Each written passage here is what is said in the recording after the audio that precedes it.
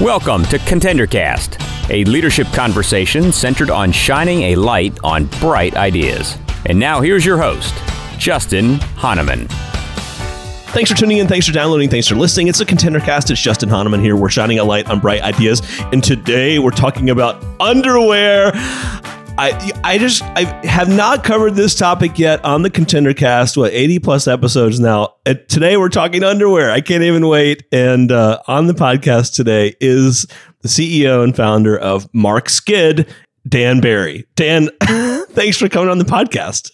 Hello, Justin, and thank you for on your 81 show to be talking about underwear. I love it. I obviously love. I can't believe we haven't had this topic yet, but I'm excited. Well, I'm excited too. Thank you for the opportunity to talk about our mission and our brand, and to be able to share that with your listeners. I'm really excited about it. As a startup, especially. Yeah, I can't wait to dive into this. So for those of you that don't know Mark Skid, we're going to talk about the brand today, the products underneath that, and then how Dan's growing the business. Dan's also from Atlanta. I just figured this out before the podcast, and I'm excited about that. But here, Dan, I love this. A fictional fashionista changing the way consumers think about their underwear purchases. So I didn't write that, but I read it. So Dan, how did this all start, and how did you decide to launch this company? Well, before I jump into that, Justin, I would think the key takeaway from, what I will talk about here in a second is that, we all have dreams in life. And quite honestly, I worked for 25 years for Anheuser-Busch Budweiser. Very good. And that's how I ended up in Atlanta. But I got kicked to the curb in the beginning of 2015. And after 25 years in the beer business, which I still love, and I may be back there someday.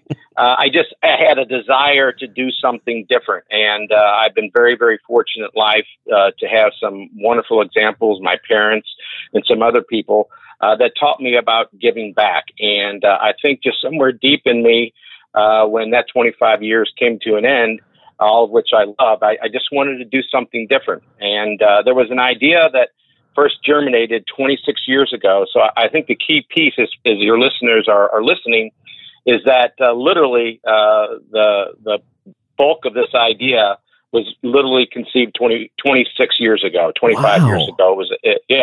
And so hold on to your dreams. And when the time is right for you, like it was for me 25 years after my career industry in the beer business, it was the right time for me. So. Wow, that's pretty amazing. So what was it, you had the idea 25 years ago, and what was it? You wrote it down, you thought about it, just not the right time, I'll do it one day, and then now you're there and launched this business? Well, I actually wish it was that complex. It doesn't sound that complex, writing something down, but truly what happened, and again, you have to go back in time. This is in the, long time ago. It was before the movie Zoolander or anything, which I always kind of make a point about. I worked for Anheuser-Busch. My first job was in Chicago, and, we were out all the time working. And sometimes, we just like to relax on a Friday night when we got a break. And one of those nights happened many years ago where one of my dear friends, we were sitting around in his apartment, just him and I having a couple of beers. And on his coffee table, he had bought a pair of high-end underwear. I won't say the brand. And just two guys talking, and we got talking, a couple of beers. We got talking about how ridiculous we thought that underwear marketing was. And the fact that, it was kind of over the top. All you have to do is show an incredibly built woman or guy and then let it fly. That it really didn't have, I don't know how we got talking about this, but it really didn't have any purpose. There was no soul to the whole thing. Right. And then I have to admit that the other thing that we got talking about was that we both had the same childhood experience when we were little kids. Our mothers were insanely concerned about the status of our underwear prior to a doctor's visit. So those were the two key takeaways. Those are problems you're looking to solve. Yeah. So somewhere over the years, you go from there to moving forward. And there was a time when I was working that I was going to actually try and launch the brand, but I was just too busy and focused on my career. It all started to come together. I mean, looking at underwear, but really all brands, the thought in which became the ethos of the brand is, why are brands, whether it's clothing, no matter what it is, why aren't they more like the people that we love in life and admire. Sure. And what are those key things? A sense of humor. So obviously that goes back to the little cheeky name that we have. I love it. Mark Skid. It is. Yeah, we love people that have a strong character, and that comes in the form of the way that the underwear is made. And then we like people that live a purposeful existence, and that goes to the charitable part, which I'm sure we'll talk about. And then as far as the name, kind of, that conversation about our mothers, that became, it was actually somewhere in the middle between then and now, when I launched the brand. It was a time when, if you recall, when I was a kid growing up, when a new restaurant opened up, people talked about the restaurant. No doubt. But then a couple of years ago, or probably 10 years ago, it started to be, did you hear that chef such and such opened up the restaurant? So it was the actual chef. Oh, that's right. That was bigger than the restaurant. That's so true. Somewhere thinking about the brand, I was like, well, what if I flip it around and I create this fashionita called Mark Skid with a C to be a little bit more sophisticated. So that's how I came up with the name. It's not really something that I play with too much. But I had the pleasure of doing mission work when I was younger, and what solidified the name and its true meaning is that, when I was doing mission work in Honduras, no matter how tough the conditions, laughter was everywhere. And it's really the thing as people, that bind us. And, Mark Twain once said that it's the shortest distance between two people. And I truly believe that. I mean, these people lived in very tough circumstances, and I don't no way to register this, but they laugh more than we do here in the United States, and yet their conditions are much different. So if the brand does one thing, the name of the brand, if someone is going through their morning routine in the mirror, and they look at the name and they get a reminder of the beautiful gift of laughter, then the name has served its purpose. Sure. Yeah. Well, I mean, I'll be the first to tell you that when I was going through the submissions and I read your company name, I didn't read much further, and I replied and was like, "You're on. Schedule the interview." I mean, it's crafty. It's great. It's catchy. I love it. I mean, I haven't even gotten to how you do the product. It is like the name is great, and I love that. And I love this thing that you write. The idea was to design a great pair of underwear, and essential for almost everyone except those who prefer to go commando. We do have those folks out there. We will not talk about them. All right. So got it. You're going to launch this business. You had the idea. You got the name. How do you design underwear and get it produced? Yeah, my whole life, I've always been a person that has to actually get my hands dirty to learn. That's just the way I'm geared. And as we talked before, I came from the beer industry. I had no background in apparel whatsoever. So when you go into apparel, there's what they call full package. That's where basically you take your brand, and it's actually very big in China. My stuff's not made in China, but that's what they want to do because they can, it's more profitable for them. But sure. You basically tell them what you want, and they design everything. They select your ingredients for you and hand your product over. But for me, if I'm going to be successful with this brand, looking more long term, I have to understand apparel. I have to understand what I'm doing. So when I'm having conversations, even if I was successful and would be able to turn certain things over to other people, I have to have that knowledge about how to do it on my own. So sure. I did not go that route. I selected every single ingredient that went into this brand, every single company that worked on this brand. I visited and visited during production. Wow. So yeah, it was all me. Did it take longer? Yes. But I learned how to judge fabric. I learned, the difference between regular cotton and Pima cotton. I learned how waistbands are made. Sure. But still, all in all, I'm not a designer. So I hired a lady that was a big time designer in New York. She's kind of retired to New Mexico. Her name is Sally Beers. But I hired her, and so she helped me design the underwear. But basically, I provided all the materials. So, and what they do, then they call that cut and sew. So basically, at the end of the day, I supplied everything from the labels to the waistband to the fabric. And then I found a factory that just basically sewed everything together for me. Got it. So if there was a mistake made, it's on me. Sure. So. Well, and that's no easy feat, right? You make it sound like it's simple. You went on, got all the elements, and then found a production facility to put it together. I mean, even that part of it, finding the place to put it together is not simple. It is not, and I would tell anybody out there that that's wanting to start a startup, if you're not 100% passionate about your idea, don't even consider it, because the old adage is true. Whatever you put in your business plan, as far as your timeline, double it. Double it. And that's what happened to me. I planned on launching. I wrote the business plan in February of 2015, and I launched in October of 2017. It just so we takes just celebrated. Longer. It just takes longer. It takes longer, but I think one of the key things you have to understand too is that no one wants to work with startups. So when you do find somebody, and that's not a bad thing, it's understandable. For example, in the apparel industry, not knowing anything about what their issues were, they spend all their time, and if you think of a big piece of machinery, dialing that machinery in to make what you want. Sure. And that might take 2 days for them to do that. So they spread their cost over the order. So if you're coming and giving somebody a small order, they've already put a day and a half into configuring their machine. How they make their money is then running that machine for, a week. Sure. So it was very difficult to find people to work with, but I found some great companies. But even then, you're not, and it's understandable, you're not going to get their full attention. Right. I mean, you're small. You're small. No doubt. So even the people that work with me, I occasionally had to be like, hey, I'm over here, remember me? But right. At the end of the day, I'm extremely appreciative for those that decided. But, if I got someone to work with me, I probably contacted 10 companies in that process. So that makes sense. Yeah. Well, and yeah, I mean, one of the big things you got to do as an entrepreneur is do your homework, right? And you really had to dive into this space that you'd never really worked in before. I mean, it is consumer goods like the beverage industry, but not exactly the same. Different parts and pieces to come together to make the product. And I mean, like you did, you have to spend the upfront time to get to know it, or else you'll never be an expert in it and be able to make it happen.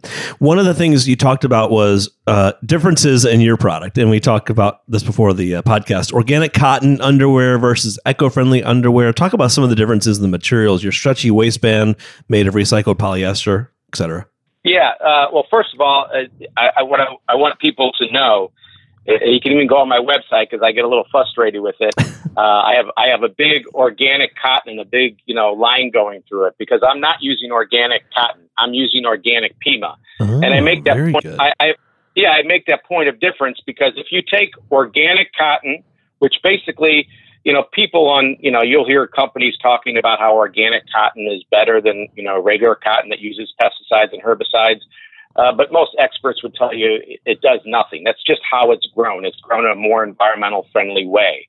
But if Pima is considered the finest cotton in the world, and that has to do with, if you think of a feather, the fibers, they're over twice as long as regular cotton. And it's, again, the finest cotton in the world. So if you took organic cotton that's made in the world and all the Pima cotton, not organic Pima, but just organic by itself and Pima is actually more rare than organic cotton. Both of them register at 2% or a little bit less. So when you combine those two things, an organic Pima, you're talking about a production annually that's probably in the neighborhood of 0.0005% of all the cotton in the world is organic Pima. So sometimes I'll get people to say to me, well, I can buy this organic cotton over here. And I'll say, well, yeah, you can, but that's not organic Pima. Right. Pima is what actually makes my product, I would think, an exceptional product. Sure. So, again, organic's great because they're shunning all the, the herbicides and the pesticides and going back to kind of old school way of growing. But it doesn't do anything necessarily to the plant to make it a higher quality cotton. That comes from the Pima. So I traveled to Peru, which is actually considered the finest place in the world to grow cotton. And that's actually, I went down there and that's where I sourced my organic Pima from. And what's interesting about Peru is that one of the things for organic is, no GMOs. Sure. And unlike the United States, it's not a question in Peru whether, a particular farm uses GMOs or not, because it has been outlawed in Peru. So when first time I went down there, I was like, do you guys use GMOs? And they looked at me like I had two heads. Like, they're outlawed in our country. Wow. So in many ways, you think of Peru, but in some ways they're more advanced than we are. And then you mentioned about the waistband. Sure. So there's a company in North Carolina. Most people don't know this. I certainly didn't know this, but water bottles are polyester. So this company called Reprieve, which is a part of a larger company called Unified, they go out and they collect discarded water bottles that are headed to a landfill. And as we all know, we have a huge plastic issue in the world. That's for sure. Yeah. So they recoup and upcycle these water bottles that we're all discarding, and they then turn it into high quality polyester for textiles. Now, there are companies using it, but why many don't is that whole process of recycling, upcycling, as we like to call it, obviously costs more. So no doubt, having polyester that comes from this whole process of recapturing and turning it back into polyester to be used in textiles costs a great deal of money.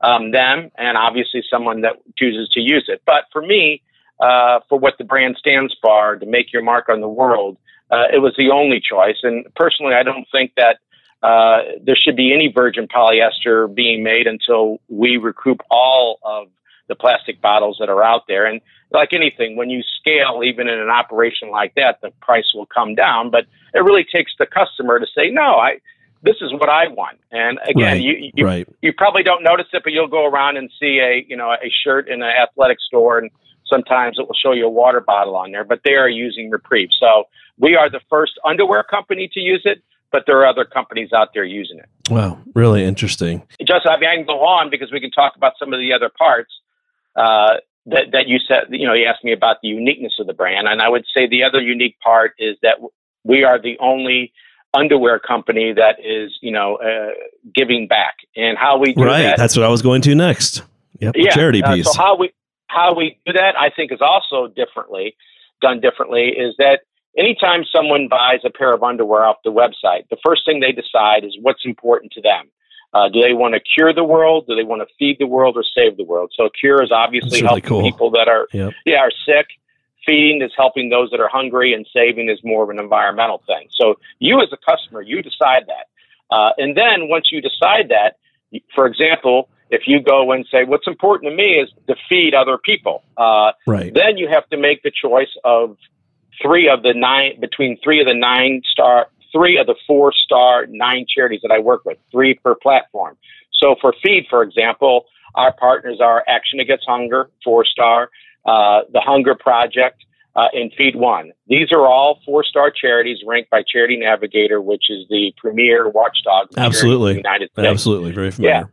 So then the same for Cure and the same for Save. So the customer makes those choices where they want their $4 to go to. And even the $4 is unique. There's most people kind of in the giving back space, and it's all wonderful and it's all great. But I chose a different path because I wanted to be very clear and transparent. So you hear a lot of companies talk about they give 1% of profits. That's right. Well, as you know, as a businessman, there is gross profit and there is net. Not really clear. You're right. And so net profit, there's usually about an 85% drop from gross to net. So if a company made on any given product, they made $10 gross profit, it would actually be a pretty good net profit if they made $1.50, because that net profit is when all their costs, their salaries, their health insurance, their utility bills, all that, their insurance is all taken out. That's what's left over. So a net profit is actually pretty good. So we feel very good about, we just give $4 straight up. It doesn't matter if you go to our website and there's a sale going on. It's always $4 that goes from you on your behalf to one of the charities. And we think that's a unique and different approach than anybody in the industry. So. Sure. I love that. And I mean, you really, that was exactly where I was going. I love that angle to it. I think a lot of people nowadays are looking for that in terms of consumer goods. Talk about what's next for the business. Like what's key to growth and how are you going to get there? Well, that's the toughest part. So I've been at this for a year, and unlike some other companies, I am truly a self-financed startup, meaning that everything that from the years of development to now, everything is come out of my personal pocket. And I literally, sitting here in my basement in Atlanta, Georgia, that's where I pack the underwear and ship it out when an order comes in. Awesome. So one of the key things is being an e-commerce only is, the use of social media. And I'm 52, and I would say one of the biggest learning curves that I've had, and I jumped right into it, was the use of social media to get awareness out of there. I do not, and as a self-financed startup, I will never have the type of budget to kind of get the word out at the level that some other companies do. So Sure. I have to use social media, and that's just something that I have to work on and improve at every day. We're happy with our... Great way to sell product, though, and to build brand. It is. We're happy with our sales, but, we've got a lot of room for improvement. So I plan on just continuing to work that. I'm, right now sending out PR releases for the brand being included in, it's holiday gifts, because now is the time when journalists are considering, what they're going to be writing for, gift guides for the holidays. So that's what I do every day. That's exactly right. Just find a way. I mean, having someone like you contact me and want to talk about the brand, I mean, it's a wonderful thing. Certainly coming from, the position that I am as a self-financed startup. No question. It's like great PR obviously and coverage. Yeah. Obviously, I dream of, going beyond underwear and, going into T-shirts and other essential items. But, the first thing I need to do is be successful with the underwear, and then, scale, and then, look to expand. That's what I have as kind of my short-term goal. Love it. Well, and that's, a common theme that I hear from entrepreneurs is, narrow the focus and really make it happen with the one or two and most important things, and then you can grow from there. Talk about, Dan, where our listeners can find you, how they can connect with you, and how they can learn more about your product. Yeah, so our website is markskid.com, and that's M-A-R-C, not with a K, M-A-R-C-S-K-I-D. And then we're on social media, whether it's Instagram or Twitter, it's Mark Skid. On Facebook, it's Mark Skid Co., because someone already had Mark Skid. Yep, wouldn't you know? So it's Mark Skid Co., but that's how you can connect with us. That's awesome. But, I encourage you to visit the website, and even if you don't buy any product, this is a little different, but I did mission work in Honduras, and that's kind of an interesting story. My mom's best friend growing up was a nun, and actually one pair of the underwear, the Lorinda Hipsters, is actually named after a nun, Sister Lorinda. So awesome. My mom's best friend, and my parents got married in 1963. She was not allowed to go to the wedding because back then nuns were, had to stay at the convent. So actually, there's a picture on my packaging that shows my mom and dad going to the convent, taking a picture with their best friend, because she wasn't allowed to attend the wedding. But then she went, and many, many years ago, started Pro Papa Missions in Honduras. Right. That's where I see that. Yeah, that's where I did my mission work. But in 1994, when I was down there working on a mission, she had built a clinic there in Yuraco Pueblo, and that clinic is in need of some, repairs and renovation. So if you just go and you sign up for our newsletter, we will donate $1 on your behalf to that clinic in Honduras. That's pretty awesome. And there's a coupon code here for 15% off your order. That's pretty amazing. We have our first anniversary was on Monday, October 1st. So right now we're running a sale for 15% off with the discount code ANNIV, A-N-N-I-V, the abbreviation of anniversary. That's awesome. Well, Dan, this has been so cool. I'm excited about your company and the brand, and can't wait to have you back on as you grow the company. And we got to meet up here in Atlanta, but I really appreciate you coming on the podcast. Justin, I agree, and I want to thank you, and thank you for helping me spread my brand a little bit, and continue to make your mark on the world. Would be greatly appreciated. I love it. Bottom line there. Let's make our mark on the world. Thanks, Dan. All right. Thank you, Justin. Bye-bye. The Contender Cast is sponsored by Henderson Shapiro Peck. You can download additional Contender Cast episodes directly via the Apple iTunes App Store, the Google Play Store, Spotify, and other preferred podcast platforms. If you would like to be a guest on the Contender Cast, connect with us at contenderbrands.com. This is Brian Benson reminding you that every winner started as a contender.